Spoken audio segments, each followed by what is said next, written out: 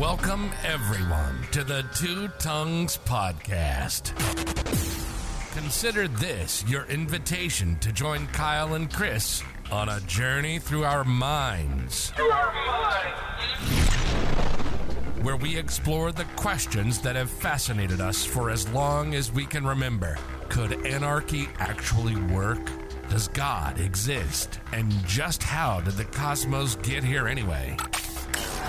Let me be the Virgil to your Dante, the Sacagawea to your Lewis and Clark. Let's take the guided tour through the dark chambers of our unconscious, seeking answers to the most important and unsettled questions of our shared existence. Ready or not, here we go. Here we go. Welcome back, everyone, to another episode of the Two Tongues Podcast. Just one single tongue coming at you again. A little bit tardy this week. I apologize. I felt real bad about it, actually. It was the one Wednesday when I wasn't able to release a solo episode for you guys. Today's Friday, so I was thinking about that. Life gets busy and there's not always an opportunity to do something like this, but I've been really good about it, and so I failed this week, so I thought about it yesterday. What could I do? Could I throw something together? And I didn't think that was fair either. So I have a solution for you that I hope will work. It'll be a little different than what we've done so far, but I'll give you a little background. So years ago, when I first had a mystic experience, which we've talked about on the podcast, I got sort of inspired to do the podcast. And I thought that what I might do is, well, at first I thought maybe I'd write something and publish it. And maybe I will. Maybe I still will. Then I thought, well, maybe it would be better if I could record it and do it as a podcast. So I love podcasts, and I'm sure you guys do too. But I hadn't been doing these like written out, where I'm sitting here reading to you. And that's kind of what I did. Is like, at first I thought I'd type this out, I'd get my ideas organized, and then I'd find a way of reading it where it didn't sound like it was rehearsed. But guess what? That's super hard to do. Maybe it's impossible. Maybe not. I mean, some people are really good at it. But it's hard to make it sound natural. Also, I have this tendency of writing like a little bit flowery. If you read my writing, you would agree. It's kind of it's influenced by a lot of the philosophy that I read when I was in college, and I was really, I guess I was trying to sound smart, maybe, or I was trying to follow in the footsteps of these other people that were trying to sound smart. And that's something it's wordy, and it's hard for me to get rid of that habit. So anyway, I didn't have anything like willy-nilly that I wanted to bring to you, but what I did find is all of this stuff that I wrote down when I was originally thinking about starting the podcast, before the idea of Two Tongues, when it was probably just going to be me. And I've got like 8 or 10 of these things written out, and I thought, that's what I could do. I'll just, as embarrassing as it might be, I'm just going to read to you part 1 of what the original Two Tongues podcast would have been had I done it at the time. And truth be told, I'm glad I didn't. I love having Kyle as a partner on here. I love having guests. I love the natural conversations, the arguments, the debates. I love it. This would not have had any of that. But, it was something that was well thought out, pretty well written, I guess. You be the judge, I don't know. But I think I'll just read it to you. So the first one I did was something called Perception and Intuition, just a short little essay. And as you can imagine, I had that mystic experience that we've talked about. We did an episode on it not long ago, actually, so maybe this is kind of timely. And one of the things that came about from that experience was recognizing how sure you are about your perceptions and the way the world seems, because you lived it your whole life. You learned it. Everything, seems to kind of correspond to what you expect most of the time. We all kind of get into this skeptic's disease, to call back to the part 2 of the God's Debris podcast we did. We fall victim to the skeptic's disease, where we realize we're right about things so often, and we can predict things so often, that we sort of begin to think that we're infallible. We start to begin to think that we know everything. We know how it's going to go. We know right from wrong. We know what to expect. And when you have a mystic experience, it's so different from any of that stuff that you're so sure about, that you really can't help but start to wonder, how real are our perceptions? Are we missing something huge in our day-to-day experience of the world? Just what in the world's going on? And that inspired this little essay. Perception and intuition is what it's called. Not perception and illusion. But you could go either way. All right, so I'm just going to try. And forgive me, but here it goes. I remember what was perhaps my first philosophical thought as a child. Maybe you've had this thought or something like it. It was, I wonder if the colors I see are exactly the same as those that others see. I recall reasoning that those things I see as red, flowers, blood, strawberries, etc., I would naturally refer to as red. But others seeing the same objects may very well see what I would call blue. In all things that possess the property of redness, I would see red and they would see blue. There would be no reason to ever question what we were experiencing, different colors or different realities, because we're using the same word to describe our mutual experience. What red is to another person would be forever unknowable to me. The mystery of this question would only grow with time.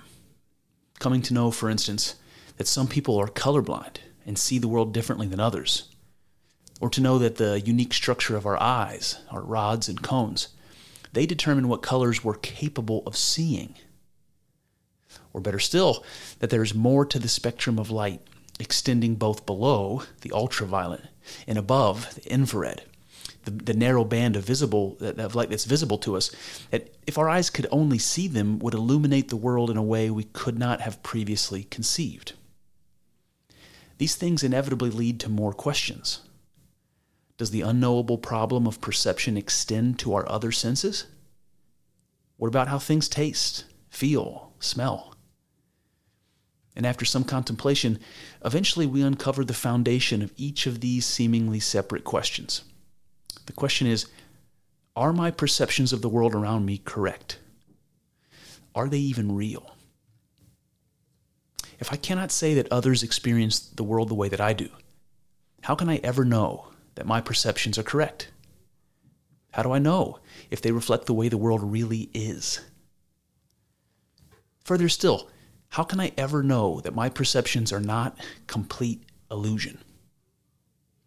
It seems that the best we can assume is that the objects of our perceptions, referencing in the world things like the sun, stars, people, trees, they're the same objects being referenced by others, even if perceived entirely differently.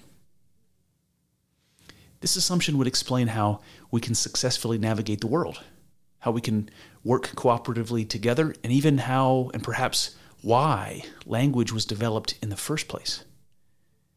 That is to say, that language provides a reasonably uniform system of symbols that represent objects in the world, so that we can understand one another in spite of being entirely unable to know what another person is experiencing.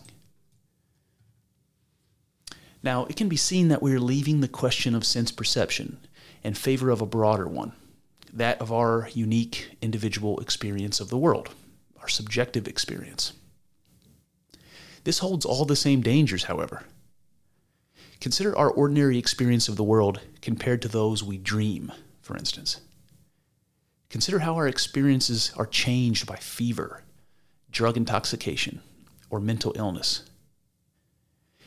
Consider a patient suffering from severe delusions, hallucinations, etc. How can we ever know which experience of the world is correct, or whether any of them are beyond mere illusion? So long as we remain unable to experience the experience of others, we can never know how our perceptions of the world compare. We cannot know if they are identical, similar, or entirely different. But even if we could, hypothetically, share in others' experience, aren't we left with the same unsatisfactory answer about the nature of the world around us? Aren't we still left wondering if our perceptions are a true reflection of reality or just an illusion? See, even if we discover, as unlikely as this would be, that everyone's perception is absolutely identical, how can we say that this is anything more than a shared delusion? What about our perceptions being identical gives us grounds to believe that the objects being perceived are as they seem to be?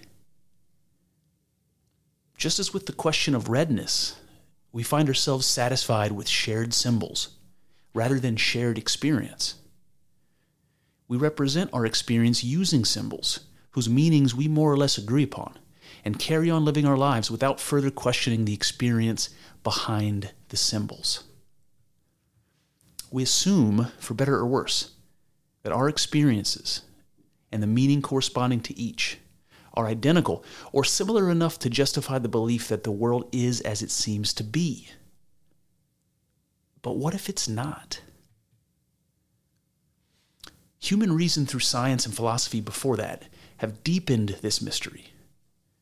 With the advent of the telescope and microscope, for instance, we have revealed levels of reality, both large and small, that were imperceptible to us before. We now know, for instance, that there is an expanding fabric of space and time that extends beyond our ability to measure, likely infinite, and contains within it immeasurable forms of matter and energy that are governed by forces we only vaguely understand.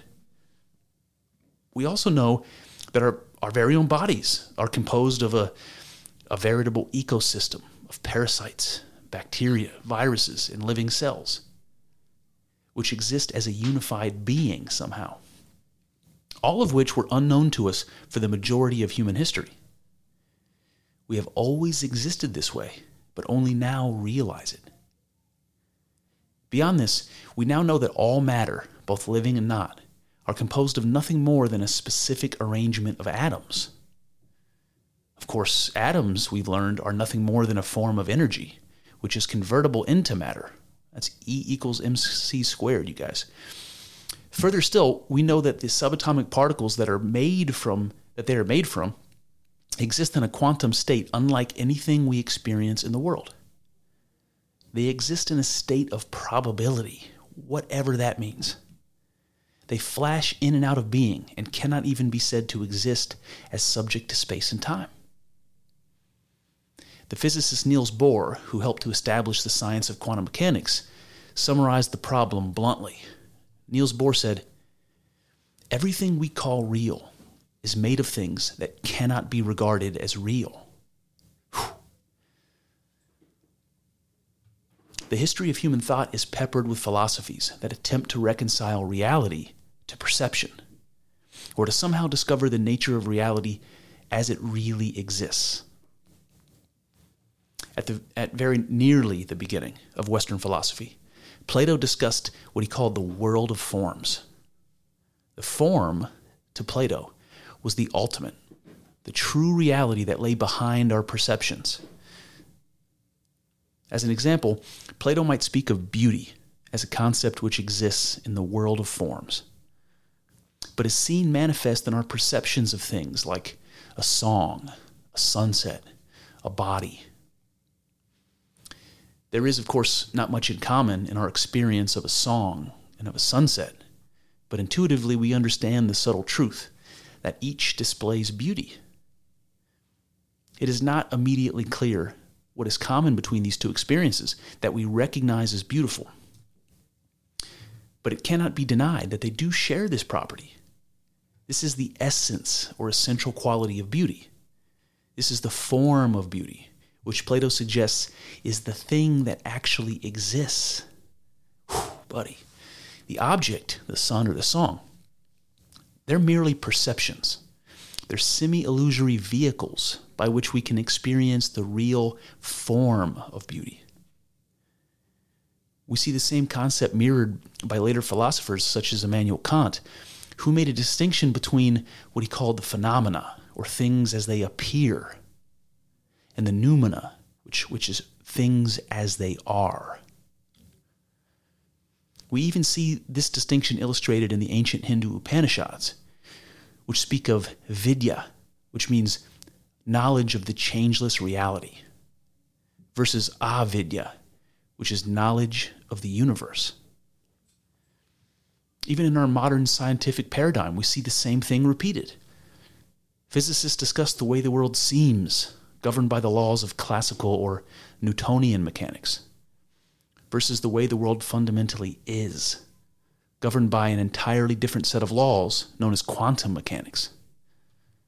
The popular physicist Brian Greene explains it this way. He says, if you use Newton's ideas in the realm of particles, you get wrong predictions. So whether we speak of Plato, Kant, the Upanishads, or quantum physics, the question being examined is the same. It is the so-called veil of perception that we seem to exist beneath. It is the quest to lift the veil and experience reality as it truly is, beyond perception. That has always been the goal. It is the quest for true knowledge, to look out at existence with perfect sight and experience what really is. The desire to remove illusion and experience the ultimate truth runs so deep in human consciousness that it cannot be separated from what it means to be human. It seems there has never been a time when human beings did not recognize the limits of their perception and desire to know what lay beyond them. From the very earliest relics of human history, we find evidence of religious sentiments. The burials of archaic humans, Neanderthals, Homo erectus, etc., that display a belief in an afterlife. The Neolithic painted caves of France and Spain that display the fullness of abstract and symbolic thought. And the ancient representations of the generative force of nature seen in the Venus figurines from Europe and Asia all point to the quest for ultimate truth at the very genesis of human culture, 30,000 years ago. Ultimate truth is given the name God, and the quest for God becomes myth, ritual, religion, philosophy, and science. There are, of course, two fundamental questions that cannot be answered through experience, but are continually reinforced by it. They are therefore eternally recurring and unavoidable. At some point in our lives, we cannot help but ask the questions that the quest for the ultimate seeks to answer. Here are the two questions. One of them is the phenomenon of existence, and the second one is the phenomenon of life. We wish to know how and why the universe exists, and how and why we exist. These are the fundamental questions which rest in each of our hearts and yet remain perennially unanswered. Now, given the checkered history of organized religion, in the great achievements of the Enlightenment and the scientific revolution, it has largely fallen out of fashion to continue the quest for the ultimate through religion, or even philosophy for that matter. In our modern world, the quest has become dominated by empirical science, which concerns itself strictly with the study of matter, energy, and the measurable, observable forces of nature. From this endeavor, we have benefited beyond imagining, and yet have not come any closer to our goal. We still have no conclusive answers to the phenomenon of existence or the phenomenon of life. With all our great strides in understanding and the development of technologies which reveal the very largest and smallest realms of being, we are no closer to our goal. Now, it's for this reason that I return to religion to discover if there is something in that pursuit resolved to the dustbin of history, which may be the treasure we've been seeking all along. In his work, Time and Eternity, Princeton professor of philosophy W. Stacy delves into this very question He pushes back powerfully against the paradigm of materialism that has diminished religious thought so effectively in our modern world. By removing the mythic and dogmatic elements of organized religion from the discussion altogether. He takes no interest in rationalizing religious beliefs or defending religious claims. Instead, he focuses on what he believes to be the originating force behind all religious feeling and something latent in the psychology of all human beings, that of the mystic experience. If we do not allow ourselves to be pulled into historical or cultural conflicts of organized religion and avoid discussions of mythological interpretation, we find a deeper and more fundamental concept shared by all religious traditions. At the heart of religion, we find evidence of an experience. An experience which leaves one's consciousness impressed with certain ultimate truths of reality. This is what Stacy calls the mystic experience, and describes it as a moment overwhelming and awe-inspiring, which affirms the unity of existence and disturbs the ordinary perception of space and time. It is the experience of personally sharing your being with the ultimate, or, more accurately, realizing that you are and have always been indistinct from the ultimate. The mystic experience is the temporary pulling back of the veil of perception and discovering beyond what you never expected to see. Yourself looking back. In other words, in the mystic experience, you recognize that the thing that you are is the answer to both the phenomena of existence and the phenomena of life. Stacy goes to great lengths to explain how language and reason have muddied the waters of the religious approach to the ultimate. He explains how the apparent contradictions in the mystic experience, fundamental to the experience, provide the rational mind all it needs to dismiss this method of discovery. The contradictions he is referring to are what he calls the negative divine. A few examples will help illustrate. You may recognize this type of fundamental contradiction perhaps in the Christian claim that God is the Alpha and Omega, the beginning and the end, or that God is simultaneously one being and three beings, the Trinity. From the Eastern traditions, you can see examples in the Upanishads where God is described as, quote, within all beings and outside of them. In the Taoist tradition of China, God is called, quote, the form of the formless and the image of nothingness. In all of these examples, there is a claim being asserted and denied simultaneously. The contradiction in these statements is the negative divine, which Stacy asserts is where their meaning lies. It is what cannot be said, but only intuited from these statements, that is important. God cannot both be the beginning and the end, both form and formless. That is, of course, if we assume God is anything like the world we can experience. What if God is unlike anything we experience in the world? This is not a claim that can receive much resistance. What if God, or the ultimate truth, is unknowable, even if it does exist? If so, then might we say that being unknowable is a property of God? A property of ultimate truth? But how can truth be unknowable? What could this mean? What this means, like any religious question, cannot be understood through the observable facts of the world.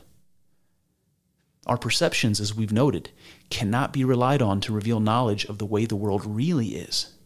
Instead, we must do what Stacy prescribes and use our faculty of intuition, which validates our religious feelings.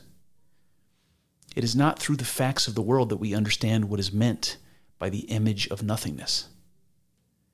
It is through intuition that we recognize, without understanding, that there is something which can be the image of nothingness.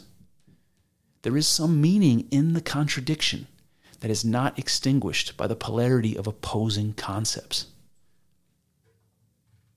Stacy explains the validity of intuition as a legitimate faculty for understanding by using as an analogy an entirely different field, that of art. For those that may be skeptical about relying on intuition, Stacy asks them to consider their own experience of art. As you recall seeing a painting or hearing a song that elicited an emotional response, you might ask yourself, what about the object elicited that response? We've all been drawn into a song, for instance, that weeps without words and causes the listener to reflect upon tragedy. What causes this? Is their emotion somehow packaged into the notes? Stacy would say it is through your intuition that you recognize the emotional value of the song. You are struck by or impressed by a truth in the song that does not exist in the notes, but somehow behind them. In the same way, it is through intuition that we are struck with the truth of religious feelings.